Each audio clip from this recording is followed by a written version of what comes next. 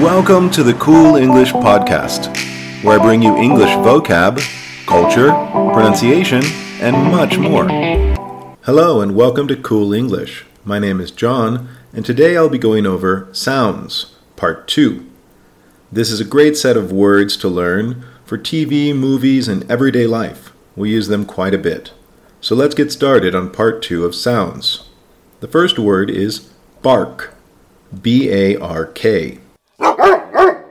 Bark is the sharp, explosive cry of dogs. When dogs are excited, they bark. So it's common in a city or suburbs where a lot of people have dogs. When you're walking around, you'll hear barking. Maybe your neighbor's dog barks too much, or maybe it's your dog who barks too much. For some people, dogs barking is a sign of security, telling that something is wrong or someone is there. Number 2 is sneeze. S-N-E-E-Z-E.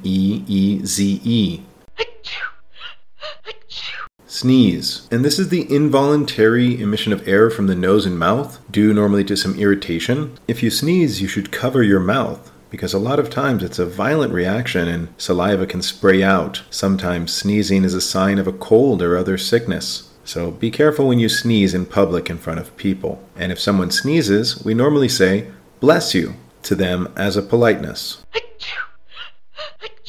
Number 3 is crack. C-R-A-C-K. Crack, or cracking, is the sharp sound of something breaking into pieces. It's very common with ice, that we hear the ice is cracking. But glass can crack, or tree branches. If you accidentally stepped on someone's glasses, you would hear the crack of the glass. Number 4 is honk. That's H-O-N-K. And honk is the sound of a car horn. So it's common we'll honk our horn. If you're in traffic, maybe you honk to tell someone to move forward, or you might honk your horn to get someone's attention if they're in your way. Number 5 is hum. That's H-U-M.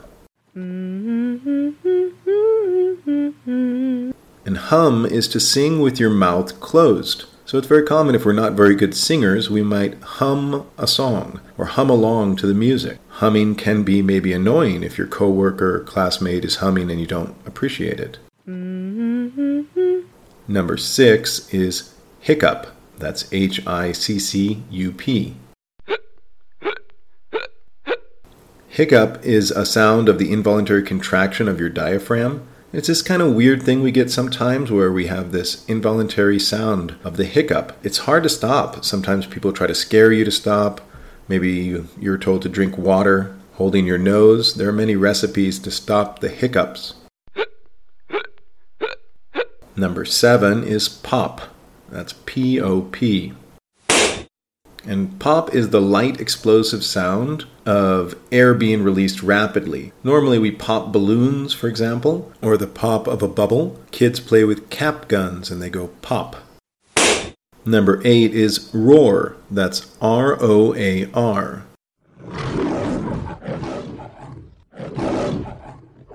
Roar is the deep, prolonged cry uttered by a lion or other large cat. It's very common in movies we'll hear about the lion's roar. In fact, one of the largest movie studios has a famous lion's roar as their intro.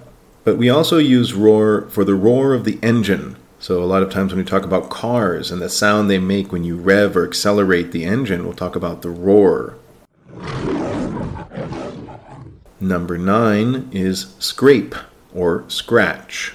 That's S-C-R-A-P-E or S-C-R-A-T-C-H.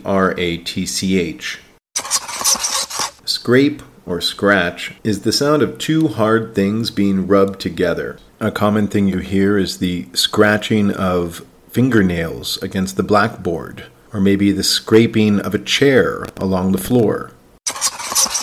Number 10 is squeak. S-Q-U-E-E-K.